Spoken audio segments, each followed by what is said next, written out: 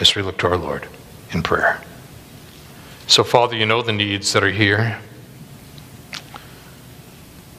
You know the issues and all the services. You know that what weighs on people's hearts. Life can be intense. Eternity is long. Jesus broke into time and died in our place for our sins. Thank you, Father, for the assurance we can have of salvation. Thank you, Father, for the work of Christ, the resurrected one. And asking now, Father, that you will use this particular chapter to open our eyes to effectively minister to others who are struggling. And Father, for those who come into these services that are struggling, I pray you'll use these verses, Father, to minister to them at their point of need. So, Father, we're praying once again that you would warm these hearts, that you would engage these minds, that you would shape these wills. As again now, Father, we've come here to see Jesus and him only. We're praying these things again now in Jesus' name. Amen. It's a remarkable story about biblical comfort. For you see, Martin Niemöller was part of the confessing church in Nazi Germany, pushing back against Nazism and Hitler's involvements. And his close associate, Dietrich Bonhoeffer, was ahead of the curve.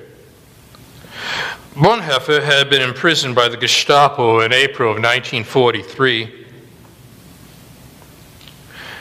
His letters from prison became a bestseller after the war.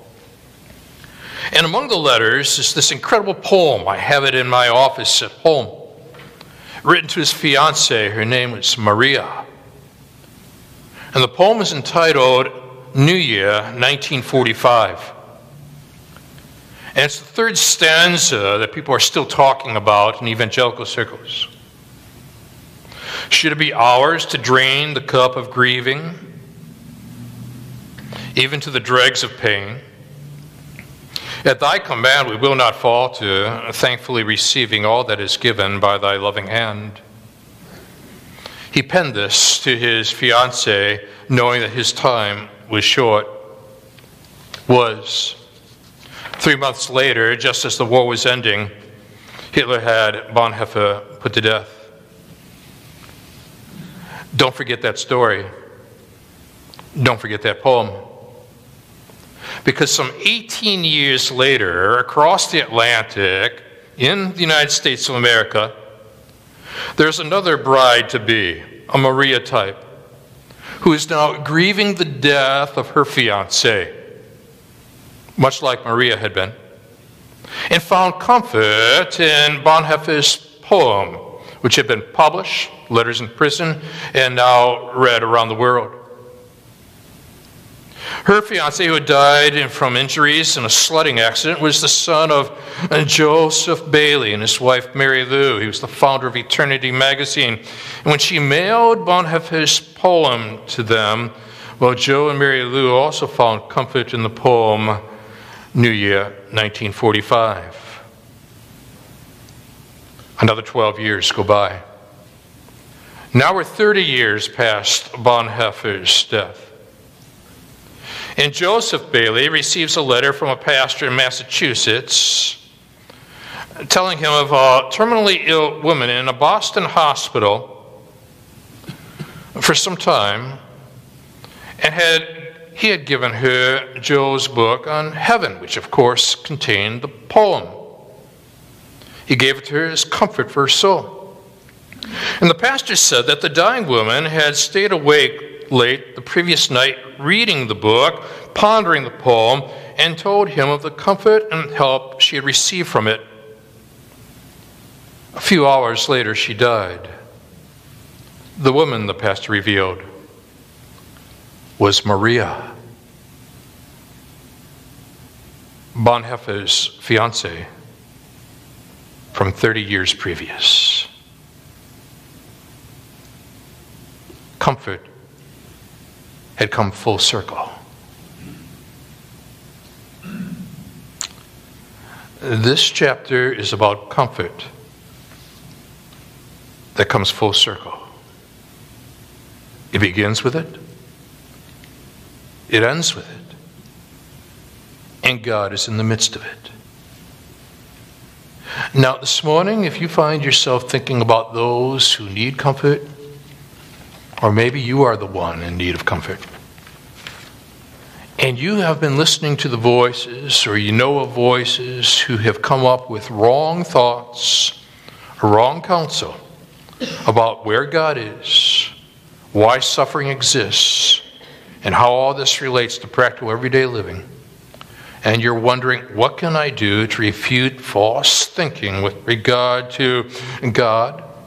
Where perhaps they view that God lacks the power to intervene, or God lacks the love to intervene. Or maybe they've got a wrong view of suffering and relationship to God. And you're wondering now, what can I do to set the record straight and offer not religious counsel, but true biblical comfort? What I want to do with you now is to draw out three significant, what we're going to call this morning, refutations, where you go about refuting those who argue for the wrong views of where God is in the midst of suffering. Now, the first comes out of verse 17 through 21 of this 21st chapter. And when having to refute beliefs about God and suffering, I want you to begin by noting with me the questions that are posed here about God's fairness.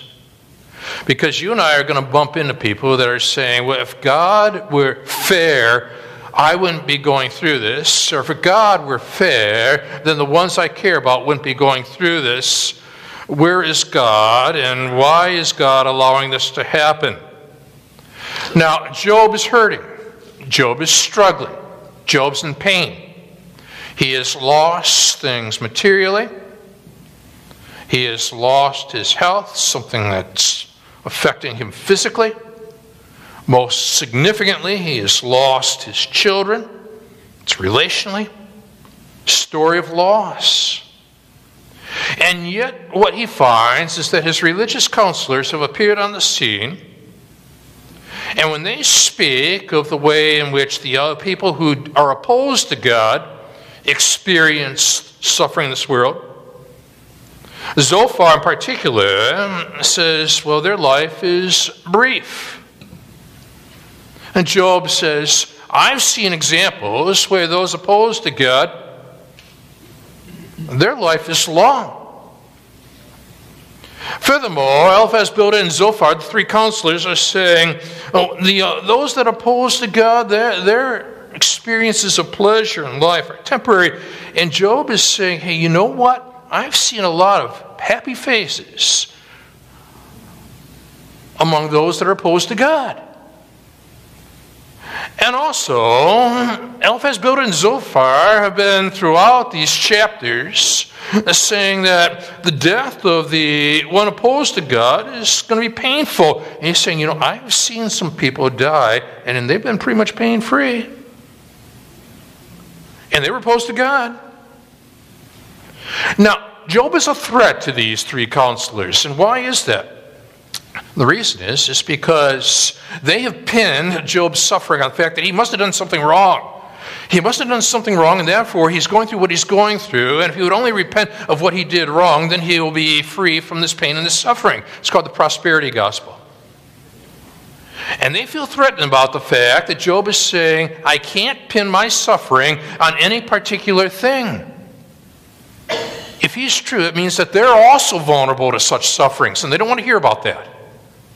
This entire world is trying to figure out, why is there suffering? Why am I going through what I'm going through? And where do I go with this kind of thinking, this kind of information? And Job is firsthand, example A of the fact that it's possible to suffer where you can't pinpoint a particular sin as to the reasons why you're suffering. And then you're wondering, and so where's God? And what is God doing? What's God's purpose in all of this, you see? Now, about those questions, 4 of them, Job's about to pose 4 questions to get Eliphaz, Bildad, and Zophar, who I speak of in our insert this morning. You can track their thinking, their process, the reasons why they view things as they do. But notice his questions as they begin to unfold first. How often is it that the lamp of the wicked is put out? He's in essence asking, are you sure about that? Second question, that their calamity comes upon them? Third question, that God distributes pains in his anger? Fourth question, that they're like straw before the wind and like chaff that the storm carries away?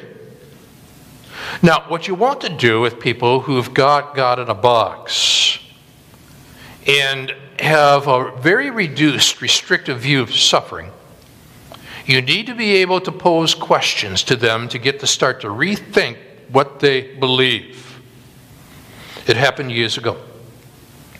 2 sisters appeared in my office, troubled. Dad has been hospitalized for a long period of time, declining rapidly. They've been praying that somebody would come into his room to share the good news of Jesus Christ because he lived out of state. Much to their happiness, somebody appeared with a cross around on their chest, chain, cross, a chaplain from the hospital. They were burdened because Dad had not yet put faith and trust in Jesus Christ. Maybe this is the moment.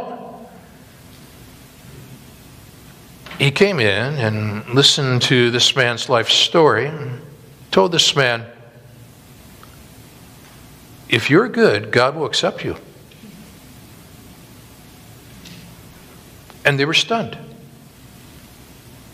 This is religious counsel coming from a man with chain and cross. Didn't talk about sin. Didn't talk about salvation. If you're good enough, God's going to accept you. And they didn't know what to do with that kind of religious counsel. What do you do when false religious counsel is being delivered? Because these 3 counselors believe that God exists. These 3 counselors talk freely about God, but these 3 counselors have the wrong view of where God is and how God relates to suffering. There's a difference between religious counsel and biblical truth. And so now what they've got to be able to do is to figure out a way to minister to their dad at his true point of need. For you and I know all have sinned and fallen short of the glory of God. And so I said, I've got to get on the phone. And so I called a large church and asked in particular in that setting that one of the associate pastors somehow find a way to get over to the hospital and talk to this man who the daughters have been praying for. And he did. He came in, and you know what he did? He started asking questions. But how good is good enough? At what point do you think you're good enough to be acceptable before God? And where do you get that information as to how good is good enough? And he couldn't answer. And then the associate pastor began to talk about the one who is perfectly good, who came to die in our place for our sins, who understood suffering because this man was suffering. And then after sharing the gospel, asked the question, would you receive Jesus as your Lord and Savior? And he did. Questions were needed. And oftentimes questions are going to be necessary to be able to refute false counsel, to be able to address false thinking, so that the truth of God's word can penetrate the hearts even of those who are hurting. Now, these are religious counselors. They've got a minimized view of God. They've got a restrictive view of suffering. They wouldn't know what to do if subsequently the suffering one, Jesus, on that cross, dying in our place for our sins, they would have assumed then that Jesus must have done something wrong, you see, with that line of thought. We need an expanded view of God. We need an expanded view of suffering. And of all people, it is Job who's counseling the counselors. And there are going to be times in your life where you're going to be counseling the counselor. There are going to be times where God may be using you to pastor the pastor of a setting where he doesn't know Jesus as Lord and Savior. And you're going to have to use a series of questions to get them to start rethinking their beliefs, because even the religious unbeliever has beliefs. And you're going to have to get them to start thinking about their own set of unbeliefs and their own beliefs in the midst of their unbeliefs, and lead them to Jesus. So here's Job now. 4 significant questions being used to open eyes among those that are struggling. And so now, look what he does after the 4 questions. You're up to verse 19. He quotes them. He's been listening now to Eliphaz, Bildad, and Zophar. Notice the quote mark you have got in your Bible at this point. You say. It doesn't say I say. You say God stores up their iniquity for their children. Let them pay it out to them, that they may know it. What is he doing? He knows that what they're insinuating is that, Job, your children died because of your sins. They died prematurely because of your sins. And you're paying the consequences because of your concealed sins. Repent and allow God to begin to bless you again. Now, this kind of prosperity thinking, it's out there, and you've got to be able to address it well. But Job knows their thought processes. Job is now quoting them at this point. That's why he says that. And then in verse 20, he goes on to say that the conclusions they've drawn, let their own eyes see their destruction, let them drink of the wrath of the Almighty, for what do they care for their houses after them? As he thinks about the house that was destroyed by the tornado that came sweeping across the land, it collapsed, and as a result, the children in that house died when the number of their months is cut off.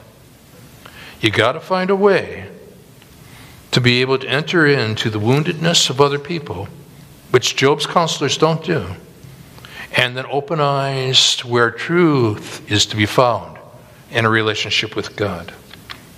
And that is the way it was with Diane Comp in her wonderful volume on Job, written by an oncologist who loved Jesus. Poor Job. The torment got bigger and bigger, particularly during the nighttime hours. The same thing happens to my patients. I had a teenage patient with terminal cancer who had difficulty falling asleep at night. So one night, I brought my guitar to the hospital. Now, this is a professor of medicine at Yale. I brought my guitar to the hospital, hoping that song would accomplish what words could not. Knowing that Eric's family were of a German heritage, I started out with some German folk music.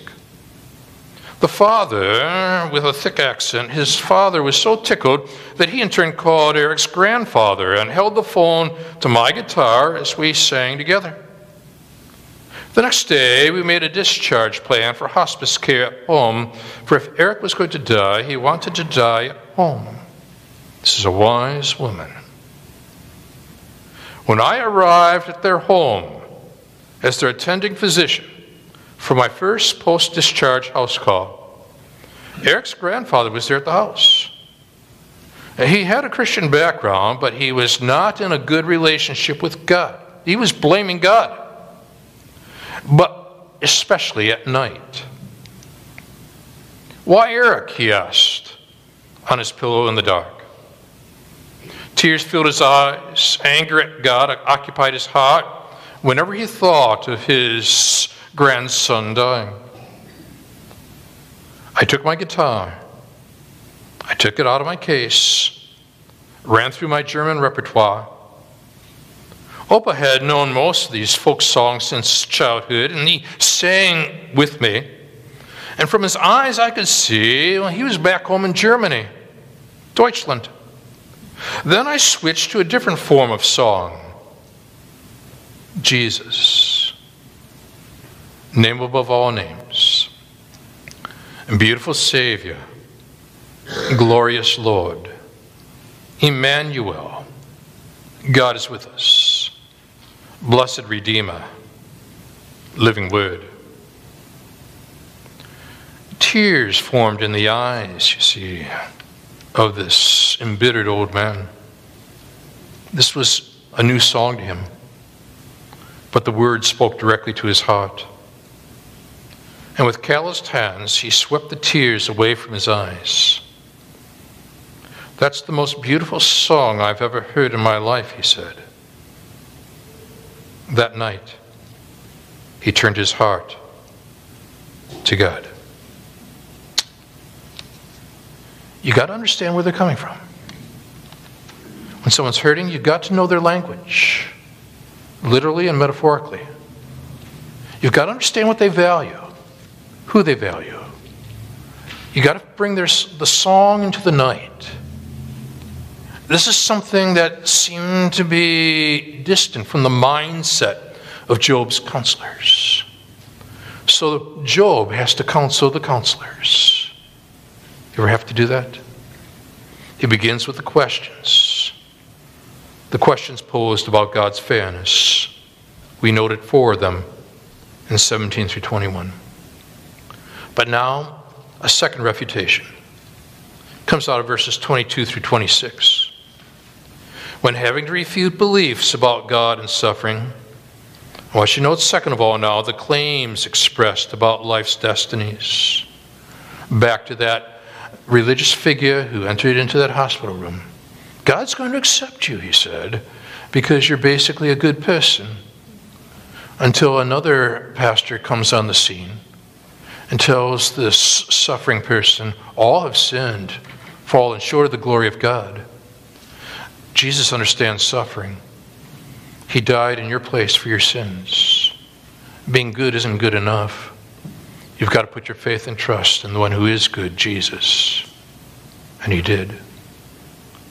And so now we've got 2 religious figures on our hands, a religious unbeliever and a religious believer that entered this gentleman's hospital room.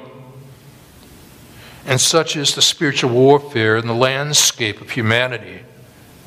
Which means then, if you have a loved one who enters a hospital, it's very important that you not only get involved with the doctors and the nurses, you've got to interview the chaplains. You've got to ponder who else enters that room that you're burdened for. You have to think holistically. And so now, Job is having to think holistically for these religious counselors. And so he understands their claims. And somewhat sarcastically now, in verse 22, utilizes still another question, which you've got to do in both religious unbelieving sectors and secular unbelieving sectors. Got to use questions to open up conversations. Will any teach God knowledge, seeing that he judges those who are on high? In other words, they're very big on God judging because they believe that God is judging Job. So here's what he does. After posing this question, he sets up a brilliant contrast, getting these religious counselors at this point now to rethink their assumptions. Here's what Job says, beginning with verse 23. One dies in his full vigor, being wholly at ease and secure. His pail is full of milk, the marrow of his bones moist. That's one side of humanity. Another dies in bitterness of soul, never having tasted of prosperity. And now what does he do? He takes the contrast and he makes the connection. If you're going to minister effectively, not only do you set up the contrast, you then have to make the connection. What do these 2 opposing camps have in common? Verse 26. They lie down alike in the dust, and the worms cover them. And so now, when the chaplain entered that room with his own assumptions about God, And then when the associate pastor had to enter the room to refute what was being stated by the chaplain, you've got to find ways not only to pose questions, you've got to find ways to be able to address the claims being made by religious unbelievers who are offering a counsel to those who are hurting, and be able to bring truth to bear in the settings of life in which people are struggling. Are you doing that? And allowing people to come to grips with who God is and how God works. There's this incredible story about a painter who's conducting a class for artists. He was speaking on the subject of artistic composition, and he emphasized that it was wrong to portray a woodland, a forest, or a wilderness without painting into it a path out of the trees. And that when a true artist draws any kind of picture, such as a landscape, he needs to give, or she needs to give, the picture an out. Otherwise, you find yourself entangled in trees, and you become disoriented and despairing with the experience. People are looking for the way out. We need to point to the one who is the way out. I am the way, the truth, the life. No one comes to the Father but through me. But to do it effectively, you're going to have to pose questions. Pose questions about what is true fairness, and then to address claims being expressed about life's destinies, and offer biblical perspectives on where you take such thinking. Once you do that, then in the midst of human sufferings, you're ready for the third refutation I see here in this chapter of comfort.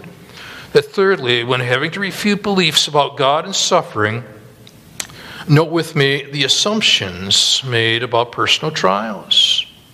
These counselors have made the assumption Job must have done something wrong to experience the suffering that Job is having to endure. And so now Job is going to go after the assumptions. And likewise, when you are relating to people that are struggling with why suffering's in this world, why are things the way they are, they're going to have assumptions about people in general, God in general, and you're going to have to get them to rethink their assumptions. Behold, he says, I know your thoughts, your schemes to wrong me. In other words, they have been repetitive. They can't seem to expand the conversation of human suffering. It's like that cultist that arrives at your door and ends up saying the same thing that you've heard over and over and over again. And when you start to refute them and you get them off track, they don't know what to do, so they go back to the same thing again and again and again. It's very restrictive, very limited. But then notice this. He quotes them. You've got to be able to understand what the religious unbeliever thinks and what the religious unbeliever is saying, and you've got to understand what the secular unbeliever thinks and what the secular unbeliever is saying. And he has the capacity, even in his suffering, to quote them.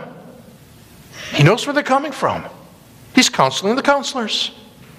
You say, now they're looking at Job, where's the house of the prince? In other words, you were the prince in the land. Now look at where you're at. You're at the ash heap. Where's the tent in which the wicked lived? Have you not asked those who travel the roads? And do you not accept their testimony? In other words, he's saying, you who came such a long distance, evidently you're like that person who travels from one country to another, goes to a particular airport, has a conversation as a business person, then heads back home, and you never explored the roads, the towns, and the people of those cultures and those settings. I love the book, 1,000 Places to See Before You Die. My book's all marked up. Nikki saw it sitting on my desk. She said, Gary, you better hurry up. Don't know how to take that. But then there's some great lines in the book, quoting Mark Twain, for example. Travel, wrote Twain in his book, The Innocents Abroad, is fatal to prejudice, bigotry, and narrow-mindedness. And many of our people need it sorely on these accounts alone. And I thought about that and how God can work in surprising ways and remind you in your own setting that He is sovereign when you are in a different setting. You ever had that happen? So I'm back in Israel. I'm in Jerusalem. It's October 2018. Sitting down for dinner, and of all places, our tour was taken into a monastery where we were going to be fed and fed well. Seated next to me was a man who spoke English and very Midwestern in his ways of speaking. We introduced ourselves to each other. His name's Jerry. My name's Gary. How you doing, Jerry? Where are you from? Marquette, Michigan. I know Michigan well. I'm from Sheboygan, Wisconsin now, though I've lived a lot of my life out east. What do you do there? I'm a doctor. Just tell me a little bit about your children. Well, they're grown now. Where'd they go to school? He begins to talk about his daughter. Where'd she go? Northwestern, Minnesota. Jerry, the second among our children, went to Northwestern in Minnesota. Oh yeah? What's he doing now? He's studying to be a doctor. What kind of doctor? He wants to oversee an ICU. I oversee an ICU. He wants to be an intensivist. I'm an intensivist. Marquette, Michigan. Hey, Jerry, did you ever meet another doctor by the name of Mark Ulrichsen? He was my prayer partner. I was his pastor. Jerry gets teary. He's home with Jesus.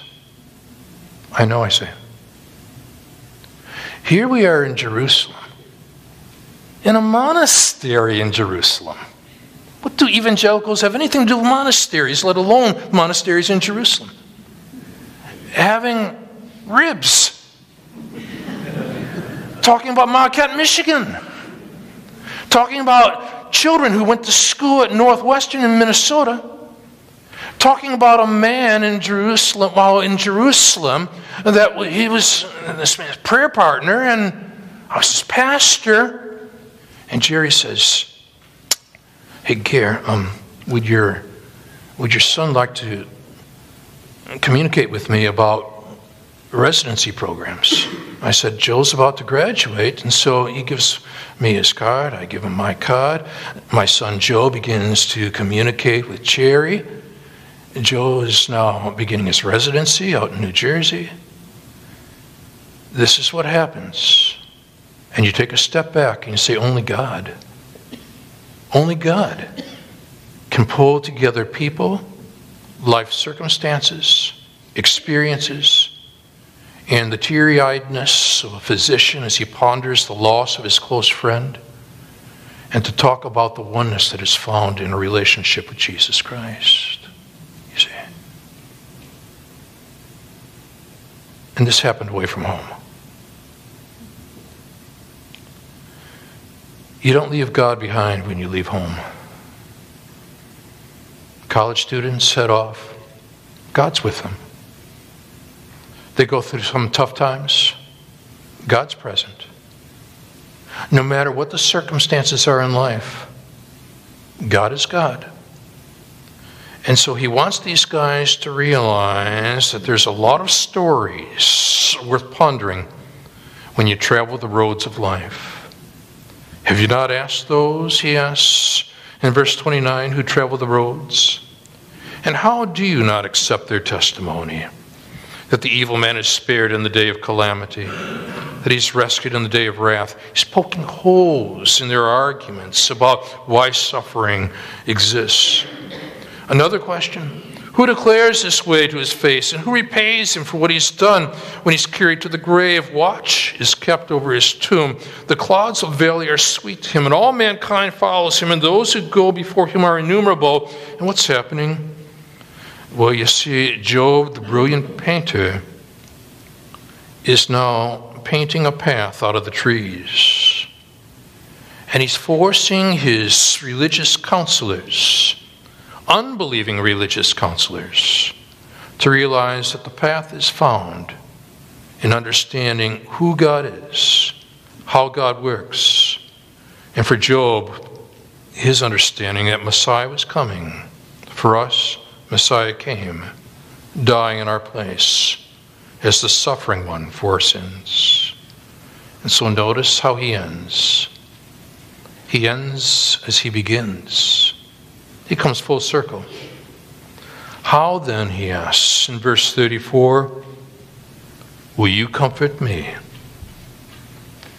And then it's almost as if he would pause at that point as he looks at this religious counselor or counselors with empty nothings. If it ain't biblical, it's nothing. There's nothing left of your answers but falsehood. He comes full circle. And you might be hurting, and you might be given a lot of religious counsel. But is it biblical? That's the question of the hour. Should it be ours to drain the cup of grieving, even to the dregs of pain? At thy command we will not falter, thankfully receiving all that's given by thy loving hand. And then Bonhoeffer is put to death, with his faith intact in the suffering one, Jesus Christ. And his poem makes its way around the world. And 18 years later, there's another bride-to-be grieving the death of her fiancé, and she finds comfort in Bonhoeffer's poem.